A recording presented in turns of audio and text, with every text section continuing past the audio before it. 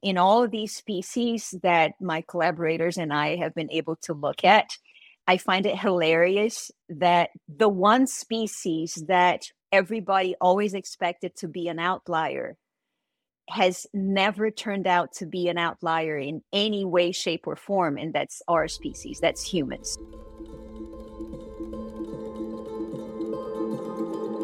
This is the On Humans podcast with your host, Ilari Mäkelä.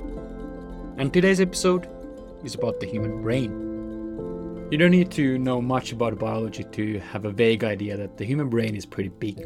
And I think most of us would easily buy the claim that it is this big brain that's allowed us to be such flexible learners, flexible problem solvers, who are able to live on climates from the Saharan desert to the Siberian tundra. But biologically speaking, how special is our brain? Is it a biological anomaly? What, if anything, makes it stand out from the rest of the animal kingdom? And perhaps most pressingly, why is our brain the way it is? If it is such an evolutionarily advantageous thing to grow a huge brain, well, why didn't everybody else do it too? Suzana Herculano-Houzel is one of the most merited people, I think, alive to address these questions. Before her work, our understanding of the human brain was really limited. We knew that, well, if we compared ourselves to other apes or our ancestors, yep, our brain is pretty big. And we knew also that we're pretty smart. And so we concluded that there is probably some link between these 2 points.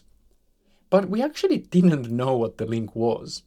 And indeed, our best guesses about what this exact link was were at least very hazy and sometimes wild off the mark. But then the puzzle was pretty much solved. And it was solved by Suzana Herculano-Houzel. And the broad conclusion that emerges from her work is that to understand the origins, the evolution of intelligence, brute brain size does not really matter that much, and brain-to-body ratio matters even less. What matters is the number of neurons in the brain, especially some areas of the brain. And we'll get into the details of what all this means and especially why this new knowledge, this new understanding, explains a host of biological puzzles that we didn't really understand before. I personally struggle to think of a single other idea, single other concept in human sciences that has clarified to me so much of the way that we are both particular, both quite special as a species, but also not really special and just a continuation of the broader themes in the animal kingdom. We are not special. We actually have exactly the kind of brain that you would predict from a primate of our size. And that's not the case for all animals. There are those whose brains are way too complex for their size, but humans are not such a species. And yet there is something that makes us very particular. I'll let her tell you why. And this is a really wonderful conversation because it's not just about the human brain. It's a really clear window into the ways that human evolution unfolds in ways that are so different from a lot of our best armchair speculations would have suggested. And this is really a repeated theme on the show. Talked about it in the very first 2 episodes, and especially in episodes 20, 21, and 23. Do check them out too, if this is a theme that interests you. Before we start, I do also want to point out that there is some technical vocabulary in this conversation which might confuse you a little bit. Don't worry about these terms too much. But I thought it might be just good to highlight one thing here, which is that we talk a fair amount about the cortex. You don't have to know anything about the cortex to follow the conversation, but it might just help to have a little idea what we are talking about. So if you visualize a kind of icon of a brain, an image of a brain, well, everything you see is the cerebral cortex. It's that foldy, grayish thing that you would imagine when thinking about the brain. Anyways, I hope that you enjoy this conversation. And if you do, please consider showing some support. You can do that for free by sharing this episode, sharing the podcast, subscribing to my new Substack channel, where you will also get short bullet points and longer essays based on this conversation straight to your inbox if you like them. You can also support financially, of course, via patreon.com. As a bonus, you will also then get some prefaces to the episodes where you can have a little bit of anticipatory idea of what's coming up with some useful links. Anyway, I hope that you enjoyed this conversation with Suzana Herculano-Houzel. Professor Suzana Herculano-Houzel, welcome to On Humans. Thank you, my pleasure. So I have long known that the human brain is a biological anomaly. It is way too big, and it's also completely abnormally shaped so that it has extended towards the frontal area so that we have this massive frontal cortex compared to other animals. How wrong have I been? completely. But in very good company, because that's what everybody used to think for the longest time. The human brain is special. And I completely understand the lure to go with that idea, because it seems perfectly intuitive that the bigger an animal is, the bigger it should be. So I understand the allure in thinking that human brains must be special, that humans as a species must be special, because we are pretty comfortable with the idea that it's brains that produce the mind and thoughts and, all these beautifully complex things that we do. And yet we don't have the biggest brain around. Who has the biggest brain? Blue whales, or actually maybe the humpback. Some gigantic whale has a brain that's about 9 kilograms, and ours is 1.5. Okay. So even an elephant has a brain that's, the size of my entire forearm. That's 3 times the size of our brain. And yet we study elephants and not the other way around, as far as we know. So how does one account for that if we humans don't have the biggest brain around? So our brain is not the biggest. Sure, there's ample evidence of that. That's not something left for disputing. But then if our brain is not the biggest, then our brain must be the best, right? It must be better in some way. And that's where all the claims to exceptionality begin. And so this has been a long-standing mystery, if you will. How come we don't have the biggest brain, and yet we're the ones who built this super complex civilization, and we're the ones studying everybody else? And which is why when this paleontologist, Harry Jerrison, pointed out that relative to the size of our body, human brains are, as you said, about 7 times too large, 7 times the size that you would expect for a generic mammal of our size, if that generic mammal existed. That seemed to finally settle the question. It was the first time that there was a reasonable answer to the question of how come humans are all that. And when was this? I'm curious. 1973. 73. Okay. So oil crisis and evolution of intelligence. Yeah. So, but it was a long-standing question, right? But an unresolved one. So what Jerrison did was point out that, there was this well-known relationship between the size of the body and the size of the brain, which makes perfect intuitive sense. The bigger an animal is, the bigger its brain is, right? Seems just about right. Jerrison reasoned that, if bigger animals have bigger brains, it's because they must need to have bigger brains. He also assumed, Jerrison acknowledged already, that the thing that we should really be looking at is numbers of neurons. Which makes perfect sense. I mean, in the computer era. Makes perfect sense. It's not the biggest computer; it's the chips with the most transistors or whatever. Right. We've learned that much already. That it doesn't matter the size of the box containing all those units. What you really care about is the number of information processing, the signal processing units. So anyway, I'm totally on board with Jerrison. And what Jerrison had to do then was, because he acknowledged that, we don't have those numbers. We don't know how many neurons different brains are made of. But if we assume, and this is a very important thing, Jerrison was he was aware that this was a very important assumption that he needed to make explicitly. Okay. So he said, if we assume that a brain is as large as the number of neurons that it contains, so the two brains of a similar size should be made of similar numbers of neurons, and the larger a brain is, the more neurons it should contain, right? And so just to take stock, what you would agree with him that the amount of neurons does matter. That's for sure. And I guess absolutely. And we would also, I guess everybody agrees that if we just look at human evolution, say the last 7 million, 4 million, 2 million years, what we do see is a large increase in brain size. Absolutely. If you look at absolute brain size, you see the absolute size of our ancestors triple over the last 2 million years, which is absolutely remarkable.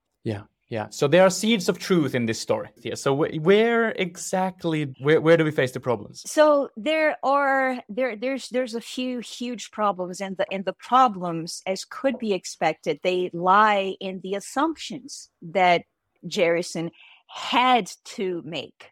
So there's two huge assumptions that needed to be true, and I could show that neither of them is true. Assumption number one is that bigger animals do need more neurons to run their bodies.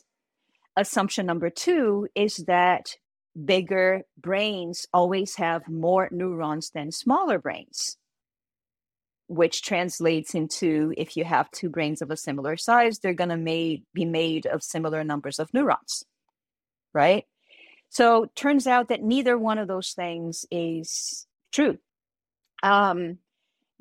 So where can we begin? Let's start with the second one, that brains of a similar size have similar numbers of neurons. Once I realized that was an assumption, that was a very, very widespread assumption that everybody in the field of comparative anything, comparative biology, comparative evolution, everybody seemed to be working with that assumption. So they would say that it is what, at the end of the day, what matters is neurons, but we don't need to worry about them because we can just guess that if a brain is bigger than another brain, it will have more neurons. Correct.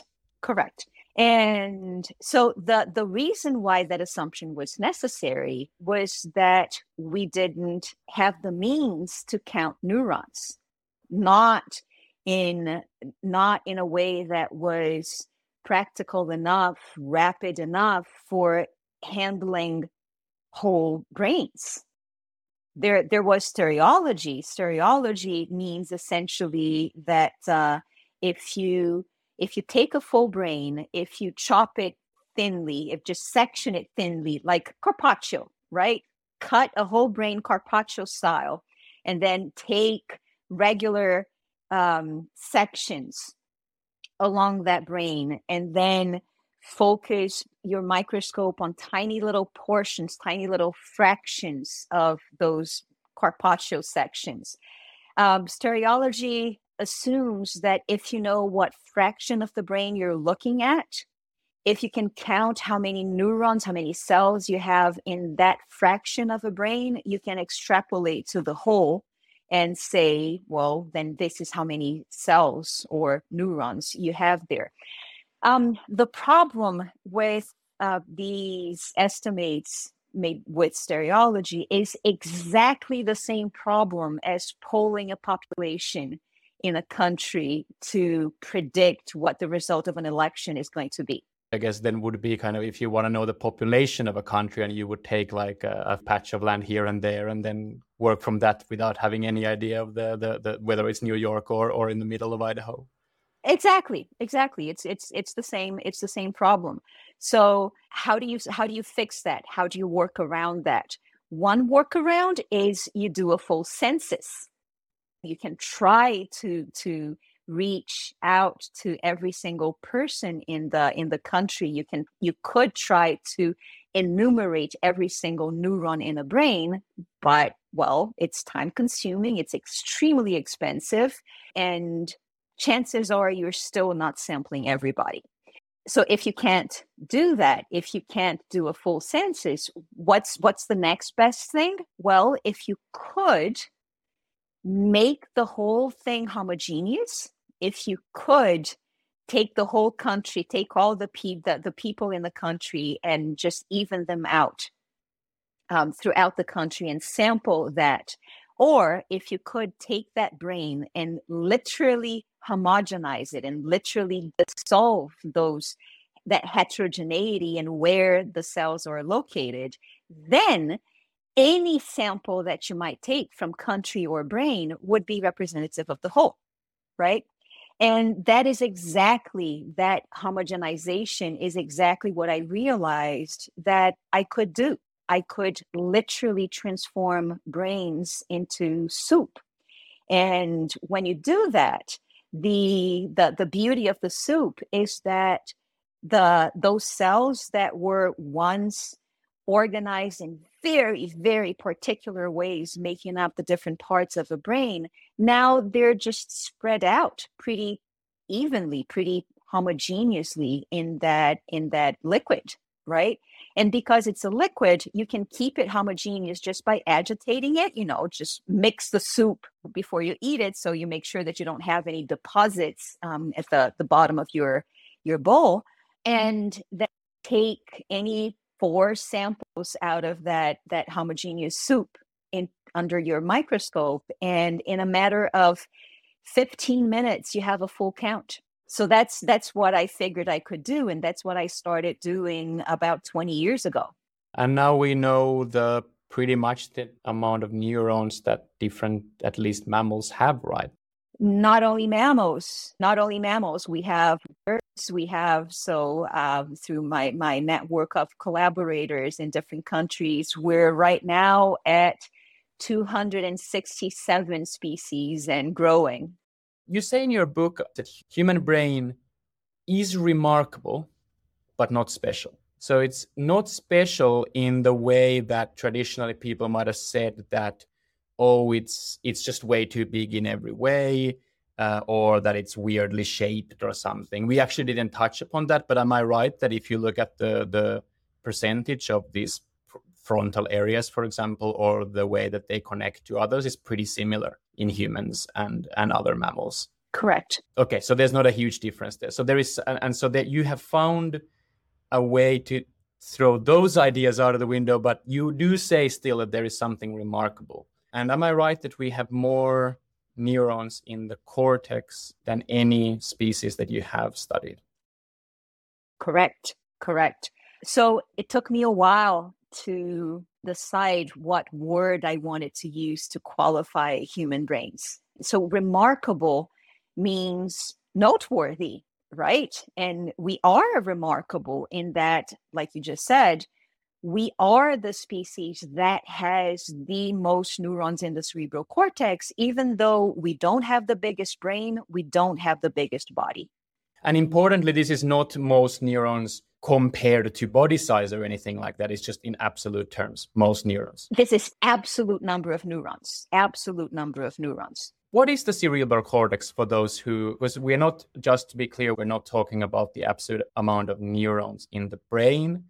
We're not talking about other parts of the brain, but the cerebral cortex. So maybe it would be useful to have the neuroscientist here explain quickly what is the cerebral cortex. So here's my short take on what a cerebral cortex is and why do we care so much about how many neurons you have in the cerebral cortex. Technically, the brain doesn't need a cerebral cortex. The body doesn't need a cerebral cortex. All the parts of the brain that operate the body, that run your basic functions, that even move your body, they're not in the cortex. They live in the other, let's go with lower, just physically lower parts of your brain. All the parts of the brain that are not cerebellum and not cerebral cortex. Those are the structures that are made by neurons that both command the body and receive feedback from the body. The point is, the cerebral cortex literally saddles the rest of the brain, as in it sets atop exactly like a saddle on a horse. I like the horse analogy because a horse can function without a saddle, right? Of course it can. Yeah. The horse is its own thing. But once you have a saddle on top of the horse, you have the means to direct, you have the means to organize, you have this added layer of complexity to the horse behavior, right? And that's the exact same thing to a brain that has a cortex. So you don't need the cortex, but once you have it saddling the brain, you have the possibility for much more complex and flexible behavior. And that is because what the cortex is this structure that receives copies of everything else that's going on in the other parts of the brain. Actually, the cerebellum does the same thing. There are two saddles on the rest of on the trunk of the brain. Let's put it that way. So they receive both cerebral cortex and cerebellum, which, by the way, gain neurons together in evolution. They both receive copies of everything that goes on in the trunk of the brain. And more than that, and especially the cerebral cortex, it has these horizontal connectivities, and horizontal simply means that it talks to itself. The cortex has a lot of the neurons in the cortex. They simply talk to each other. They exchange signals. They build information together as they exchange signals with one another. And the result is that this crosstalk is what we call associative processing. It means that the cortex is capable of putting things together that the rest of the brain can't do, just because it doesn't have the connections that allow it. And hence the links to whatever reasoning, thinking, perhaps consciousness. Exactly. Yeah, but let's keep it basic. So with this associative connectivity, the cerebral cortex is the part of the brain that has the capability for building patterns, for building associations, for finding associations between your action and something else that happened out there, right? So now the next step, and what makes it all work, is that the cortex has the means, it has the connections that transfer the result of those associations, those new associations made by the cortex, to that trunk of the brain. Just like the trunk of a tree, you have the saddle on top that can modify. It gets copies of all the signals. It puts those signals together. It creates new associations. It finds patterns. It finds patterns in the past. It can use those patterns to simulate what next. So it can start representing a future. It can represent, this cortex can represent things that are not available to your senses anymore, right? It can keep all these ideas active. It can keep all these representations active. And it can make you act. It can modify your actions. It can modify your body and how you feel and what you do based not only on what is actually going on right now, but also on what you expect to happen first or to happen next. Or even more, you can start acting now towards futures that haven't happened yet, but that you can foresee, that you can anticipate, that you can desire, and that you can then, now that you have a cortex settling the rest of your brain, you can act upon and make happen. And I think that's actually very important, because those are things that we too often, people might say that these are uniquely human things. And what you're saying is that, well, no, but there is a certain intuition preserved from the fact that we have more neurons in cortex than any other species. Yes, perhaps we are better at doing mental time travel, etc. Which is why I needed a word that did not bring judgment, that did not imply better or anything. Also, that did not imply out of the ordinary, which is literally what extraordinary means. Yes. So the human brain and the human cortex are not extraordinary. You could say that they are unique in its absolute number of neurons in the cortex, but that implies that it's been singled out, right, in the godlike version of the story of evolution. And that is not at all true. Like I just told you, we are just that one more primate species, albeit the one with the largest number of neurons. So remarkable it is. We have this truly remarkable number of neurons in the cortex, which is more than anybody else has. So let me put that in context. 16 billion neurons is twice the number of cortical neurons in the next species, which are gorillas and orangutans. Wait, do gorillas and orangutans have more than chimpanzees? Yes, they do. Chimpanzees have 6 to 7 billion neurons in the cortex. Interesting. Okay. So after chimpanzees, you have elephants with 5 to 6 billion. Then you have, we estimate all the whales, dolphins and whales, with anything between 1 billion and 3 to 4 billion neurons, given the size of their cortices and the rules that we know that apply to their closest relatives, which are antelopes and giraffes and hippopotamus. So there we are at 1 to 4 billion neurons. With 1 to 3 billion neurons, you have baboons with 2 to 3. You have monkeys with about 1 to 2 billion neurons. You also have macaws with 2 to 3 billion neurons.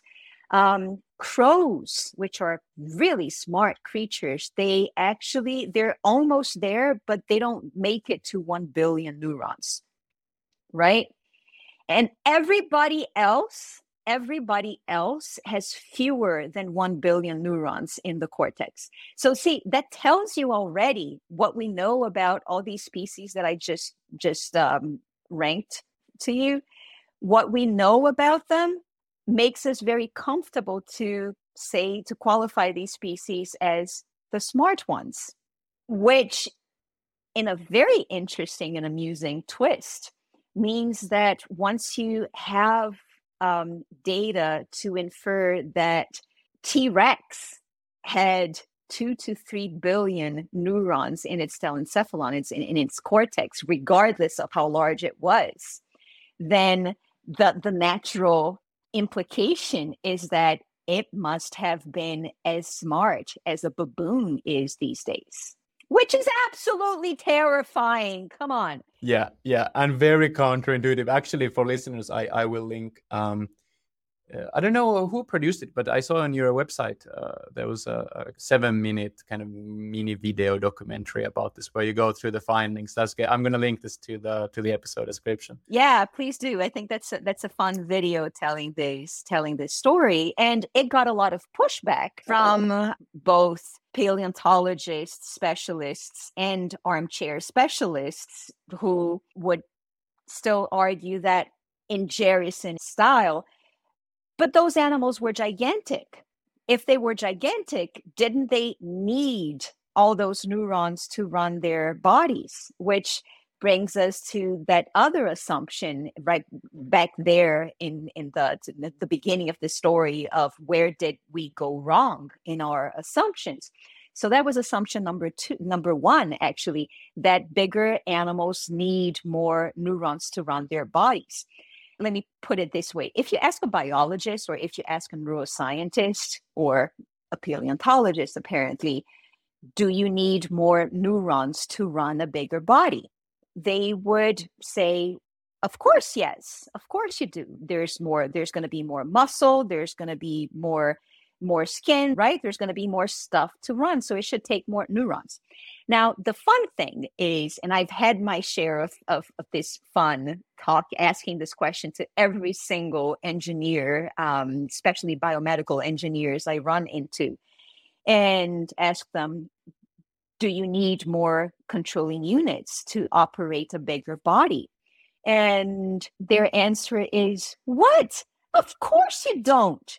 If the body, if you're not changing the shape of the body, if you're not changing the number of joints, if you're not changing the degrees of freedom of movement, of action, then You can run a tiny little human-shaped robot, kid-sized one, and a T-Rex-sized human-shaped robot with exactly the same number of controlling units, right?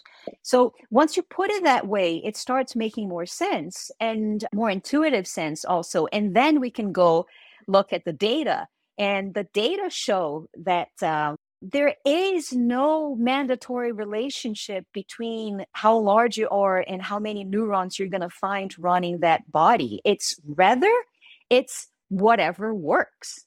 Can you run a big body with 30 million neurons? Yes, of course. Can you run a 1,000 times bigger body with the same number of neurons? Yes. Can you run it with fewer neurons?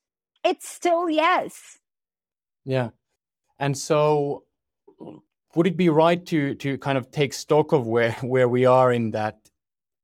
When we just focus on the cortex and we do your brain soup method and we actually get a pretty accurate number of how many neurons do we have, we find that yes, bigger animals sometimes tend to have more, but it's nowhere nearly as linear of a relationship as you might want to have. In the close to 1 billion or more, you have everything from whales to crows, tiny birds and huge mammals, etc. So here's what you have to add to that statement to make it true. Now, a given number of neurons may occur in a tiny little brain that's extremely neuron dense. Like the crow. Exactly. And it can also occur in a much, much bigger brain, like a giraffe brain, about the size of your two hands together, which is much less dense. But see, the number of neurons, you have to concede that all animals are not apples. There are apples, there are oranges, there are all different types of fruit out there. And so as long as once you know that you're comparing apples to apples, provided that you're comparing, say, primates to primates, it is true that the bigger the brain is, the more neurons it has in a highly predictable manner, right? Okay, and I guess this then takes us to what you call the primate advantage. So what is the primate advantage? The primate advantage compared to other mammals is simply that because of the way primate brains are made of, you find a very large number of neurons in a brain that is pretty small compared to other animals. Like I said, a giraffe is a non-primate with a similar number of neurons in the cortex as a macaque, and the macaque cortex is about 100 grams. The giraffe cortex is 400 grams or so. Okay, so the primate brain is able to pack more neurons to a small brain. Does the primate brain add more neurons as it scales? Is it faster at scaling as it grows bigger? While other animals have their brain size become much larger as they gain neurons, in primates, the two things happen at the same pace. Okay. So a primate with 10 times more neurons only has a 10 times bigger brain. A non-primate with 10 times the neurons has a 40 times bigger brain.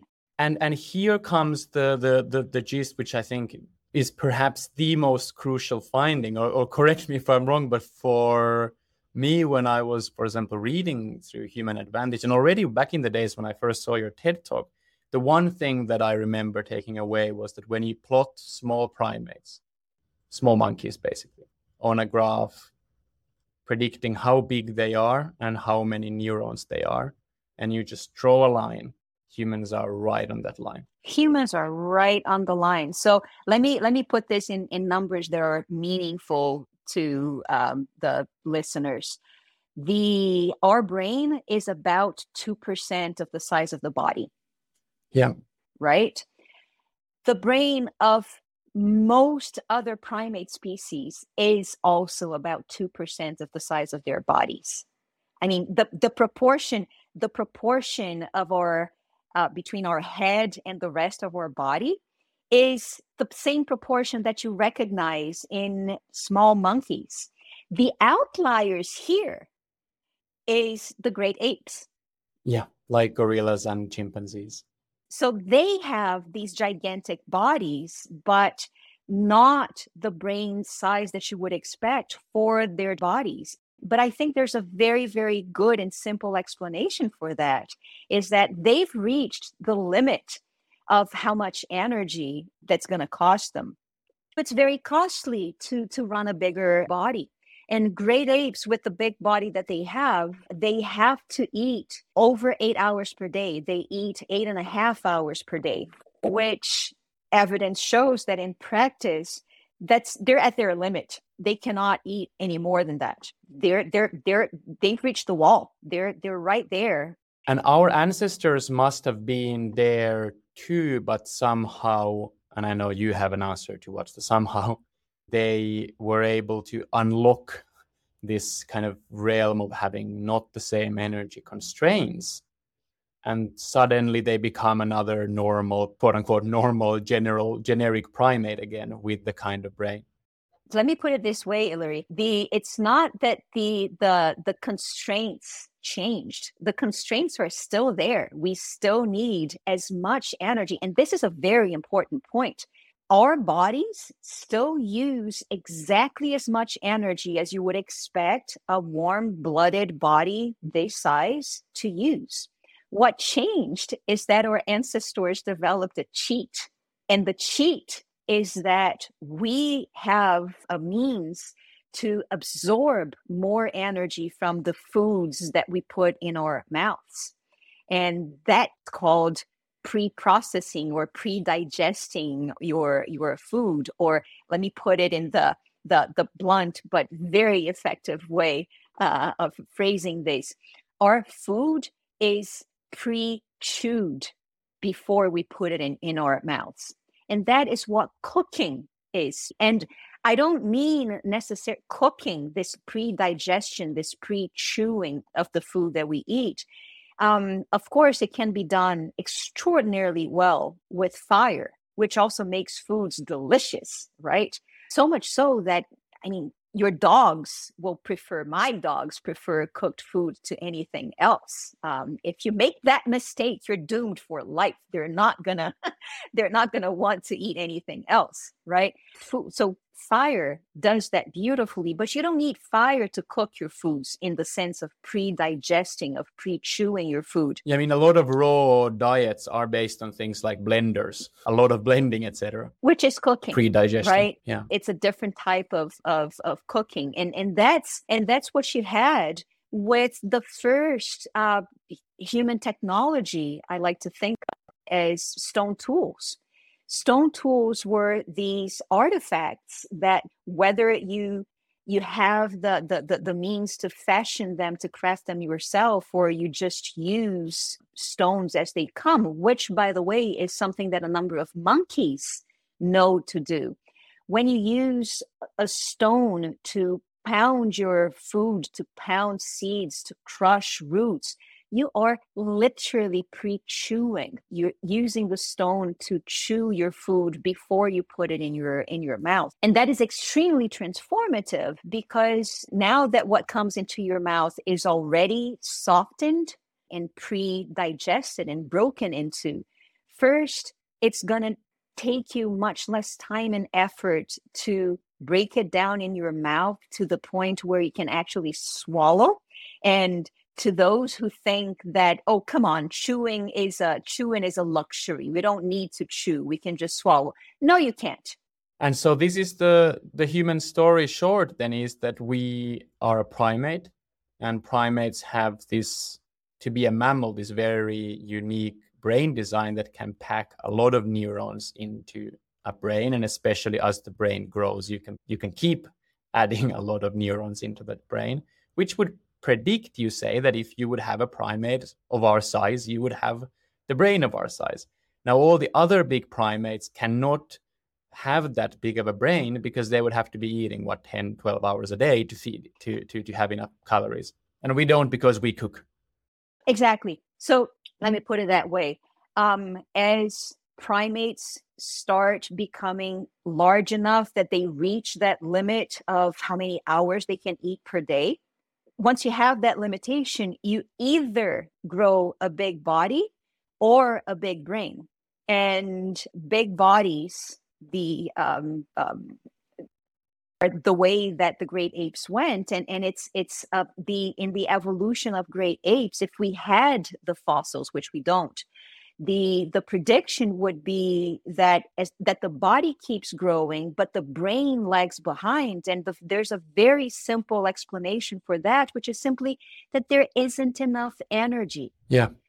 But as humans started cooking, as humans gave themselves this opportunity of having more energy, once you have this opportunity, then both things can keep increasing at the same pace, right? So you have both a larger body and a larger brain with more neurons. I think one of the fascinating things about this is that when we say things like, well, human brain is not special, yeah, it has a lot of neurons, the cortex has more neurons than any other brain, but that it fits on these graphs. I think some people might say, oh, but that sounds like, at the end of the day, you can always find a graph to fit anything. But it really isn't so, because, and I think elephants would be a good example of that, because you find that when you don't look at the cortex, am I right, that when you include the whole brain, the elephants actually have more neurons than humans, and a huge amount of them is in the cerebellum. Correct. Which for me is pretty mysterious, and I love this anecdote, this fact. And if you want to share a theory of why on earth do elephants have so many neurons in their cerebellum, please do. But before that, I just want to highlight that, am I interpreting it right in saying that there is a way in which the elephant brain really is special? It's like a very weird, unique brain that you wouldn't really predict it to have that kind of a brain.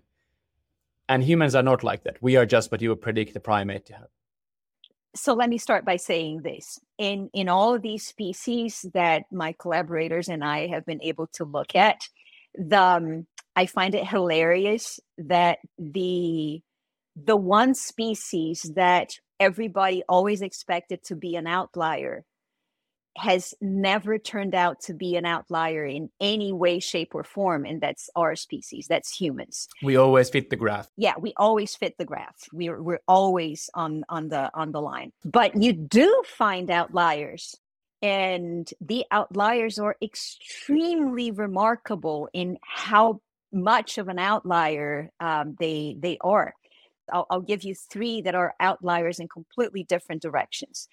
Let's start with the elephant that has, so the fact, the number is the elephant cerebellum has 12 times the number of neurons that you would expect it to have for the number of neurons that you find in its cortex.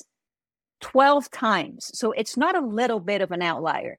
Overall, human brains, you say around 86 billion neurons. Overall, the elephant brain was around how many? 257, I think. Okay, so over twice as much as humans. Yeah, but 98% of those neurons are in the cerebellum. And let me qualify this. In most other mammals, what we find is that regardless, whatever the size of the cortex or the size of the cerebellum, you find that the cortex has about 20% of all neurons, of all brain neurons, and the cerebellum has about 80%. And yes, that adds up to nearly 100%, which goes to show how few neurons you find in the trunk of the brain.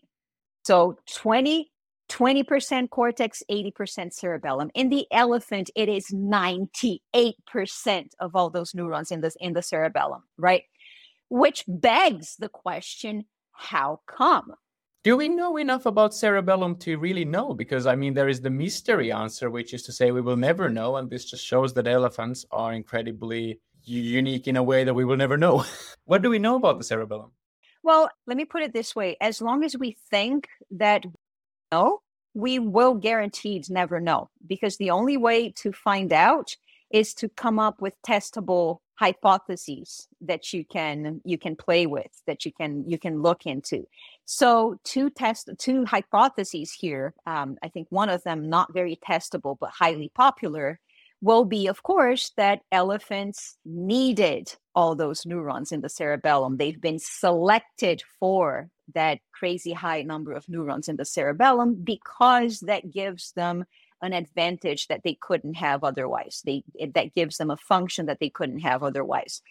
That's fine. That's a lovely story that a lot of people buy into. It's not readily testable.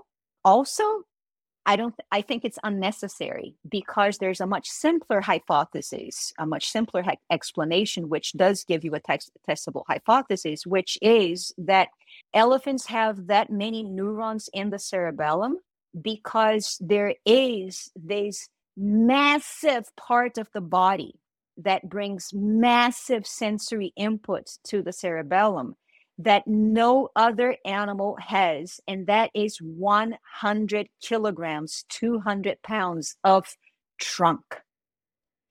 So a trunk, the elephant trunk, is this highly organized mass of muscle and nerve endings.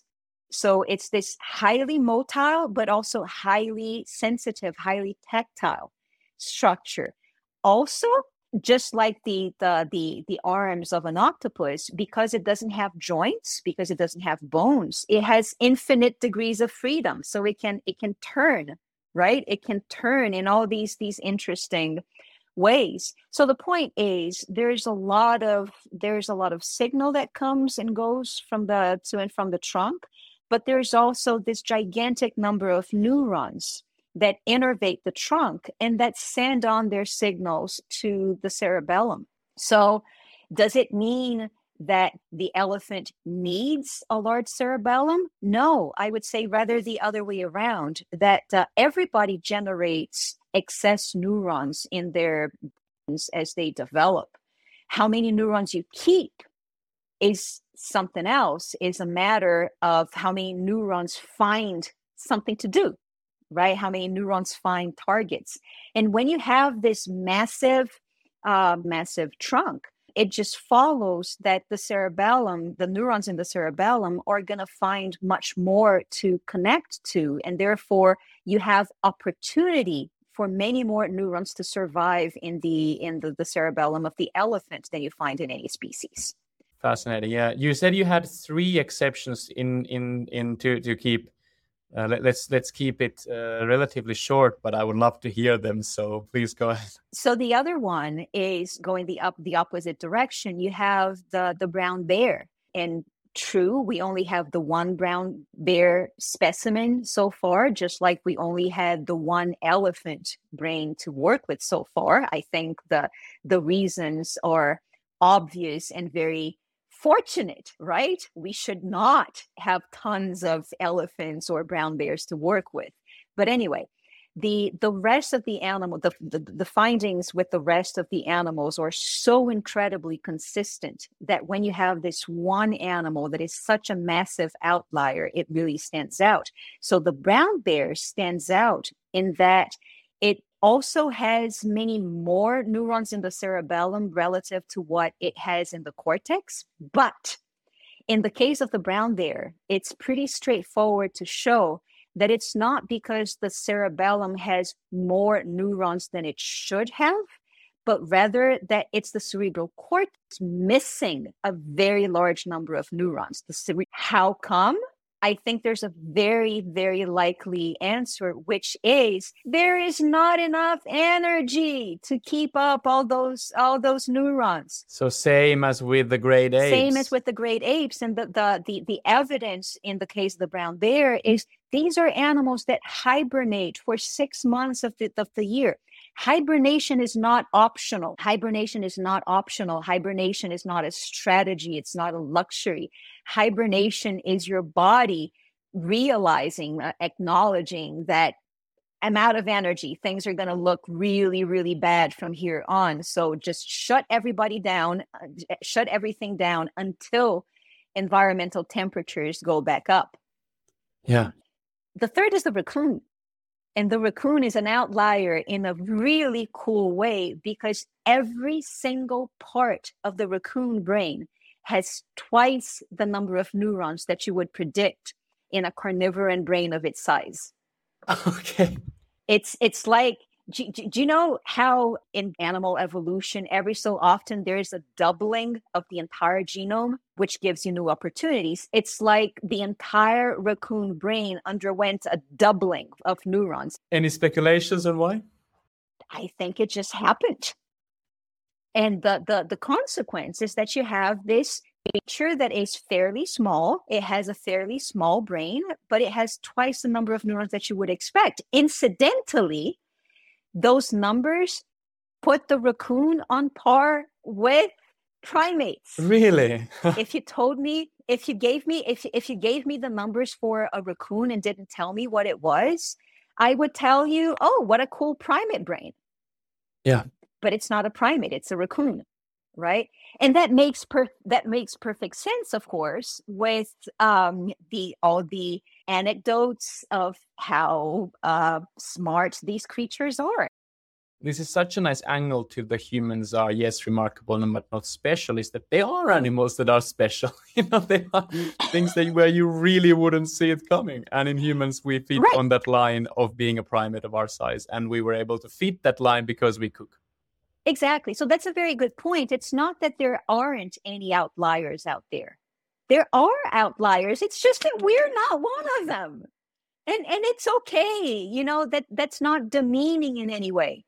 That doesn't mean that doesn't make us any less because we're not out of the ordinary. We're not extraordinary. We're not exceptions. We're just another primate. But yes, we happen to be that one primate that managed to come up with the cheat that gave itself the opportunities to have this enormous number of neurons, of cortical neurons that, yes, nobody else has.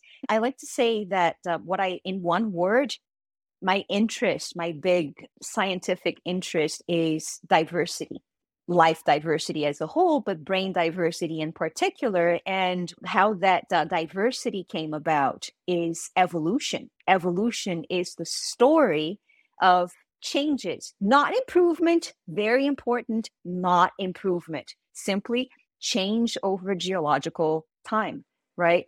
So my main interest is studying diversity, and there are three axes, let's say, of I'm interested in, of what I focus on studying about diversity. One is, what's the extent of diversity? In this case, how different can things be? How different can brains be? Number two, what are the constraints to that diversity? So what are the boundaries? Where can you not go beyond, right? And third thing, so what? So what that you have a brain that is this big or this small, and so what that there are that these certain constraints exist, right?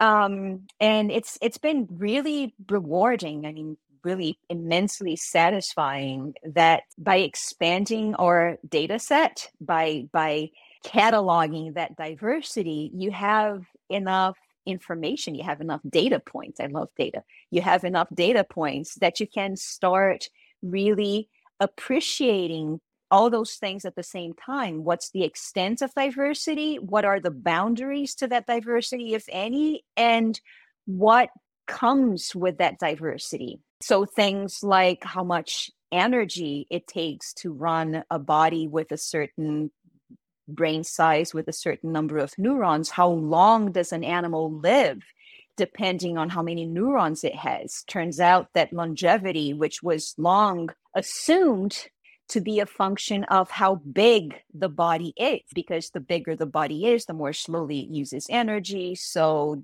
supposedly the more slowly it accumulates damages related to metabolism. So therefore, the longer the animal should live.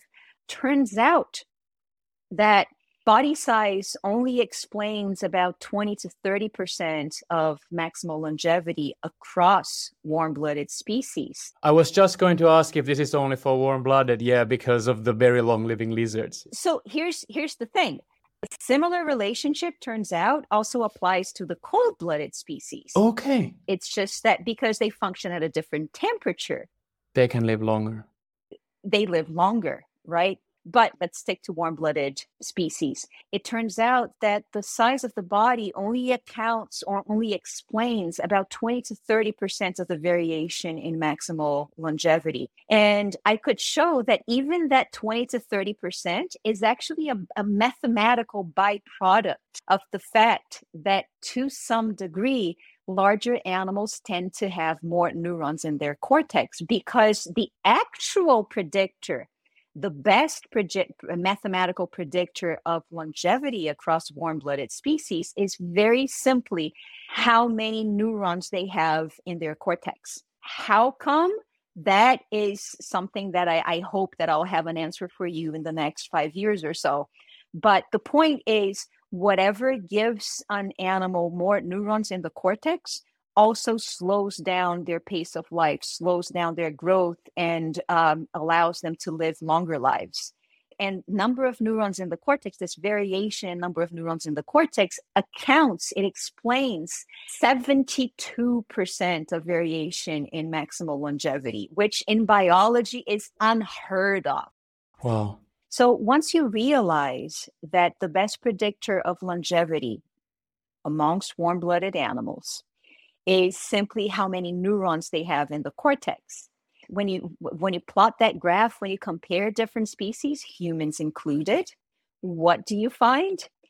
That humans are not at all an exception, which is very important, because the story of human evolution has also been told as not only the story of encephalization, of increasing encephalization, but also as the story of selection for a longer childhood and longer lifespan, grandmother hypotheses. I mean, I've had Kristen Hawkes actually on the podcast. That's episode 6 for those who want to listen to it. Yeah. Right.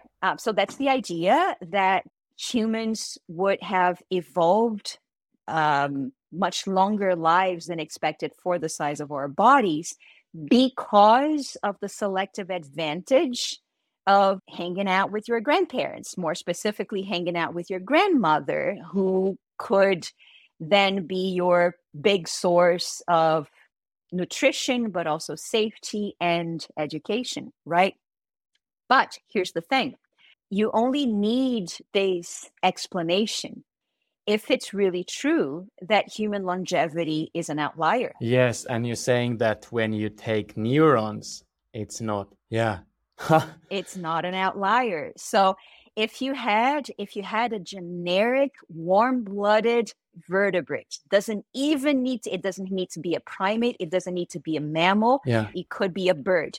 If you had a warm-blooded vertebrate with 16 billion neurons in the cortex, like we ballpark have, you would predict that species to live a life of 90-something years.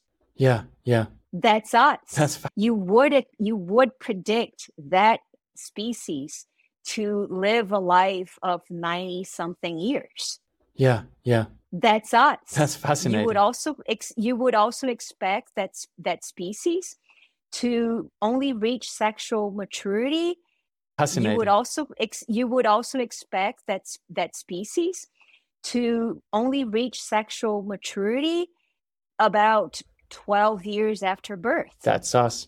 That's also us. Whoa. Regardless of the size of the body. See? Yeah. So that's what I mean. That 72% means that if you tell me the number of neurons in the cortex of a warm-blooded species, I can predict with 72% of certainty how long that species lives. And our species is on the dot. It's on the line. We are that generic primate, that we are that generic warm-blooded vertebrate. And I think here, by the way, one very important thing is that we discussed this with Kristen Hawkes, is that a lot of skeptics say, well, hold on a second, 90 is just with modern medicine and whatever.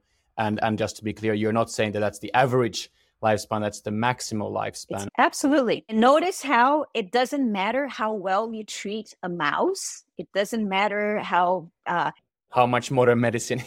It doesn't matter the amount of medicine you give a mouse, you will not see a mouse that lives past 2 years of age or so.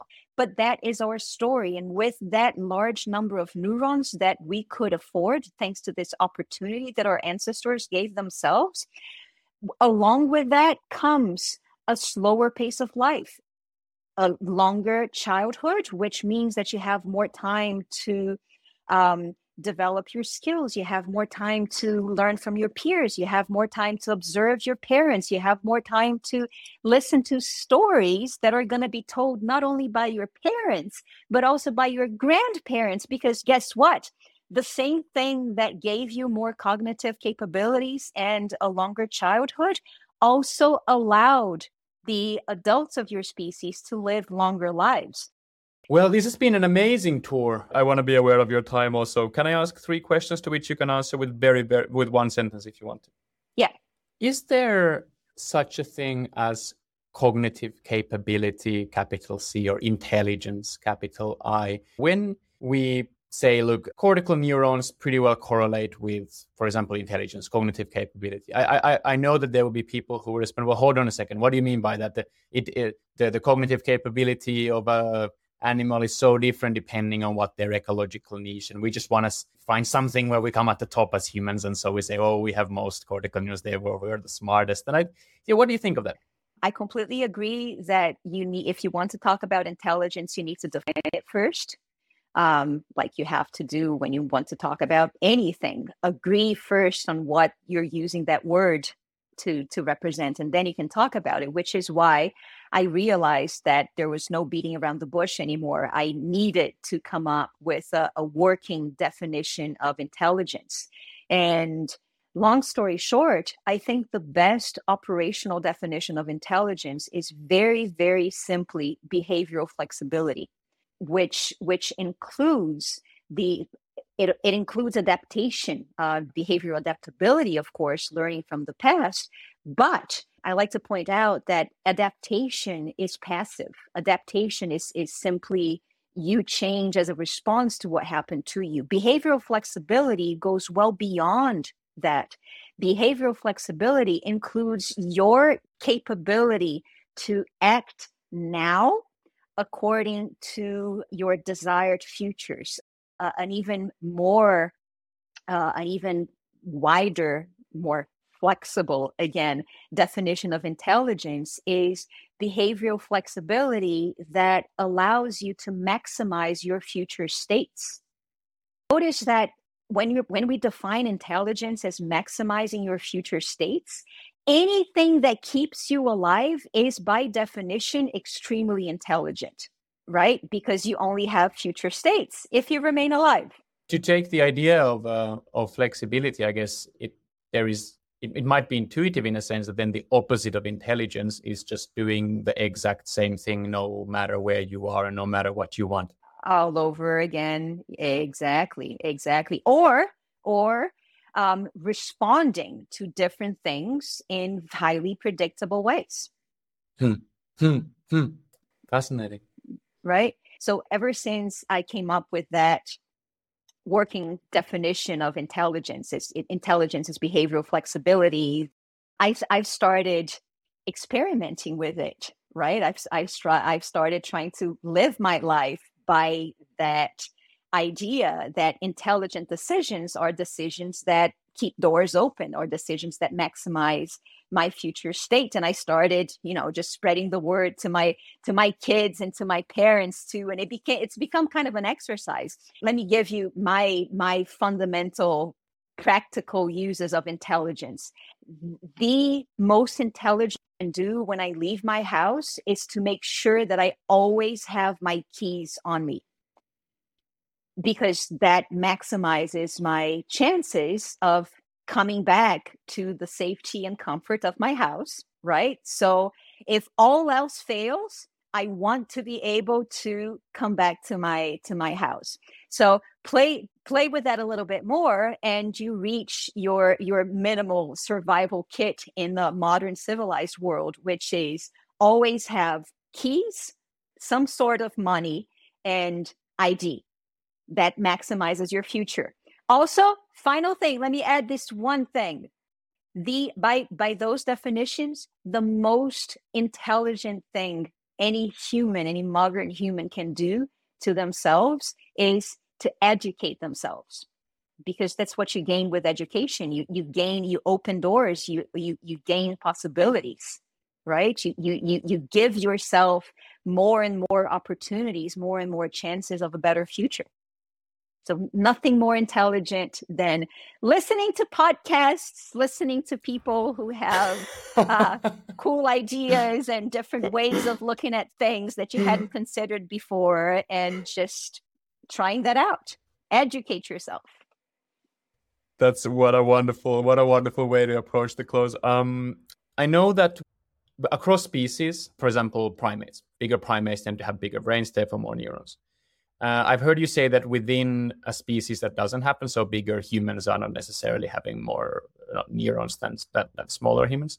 What about in the case in between, say, dog breeds? So when you have a very, very small dog and a very, very big dog, it would make sense to think that you can pack more neurons into the big dog, therefore the big dog is smarter.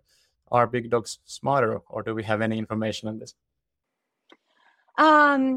We don't have enough data to say that. What I can tell you is that in our study on carnivorans, we did have one very small dog and one pretty large dog. And yes, the larger dog had way more neurons than the small dog. So way more, I mean, it was the difference from 400 million to 600 million, which is 50% more. But do different dog breeds behave as if they were different species? I'd say it's likely, but until we have the actual data, my guess is as good as any. When we started, I mentioned this idea that the human brain is uniquely shaped, perhaps overly large prefrontal cortex. No, not the case. But when we look at the human brain and we see that we have this huge, very dense cortical area in general, the cortex has more neurons than any other brain in the world.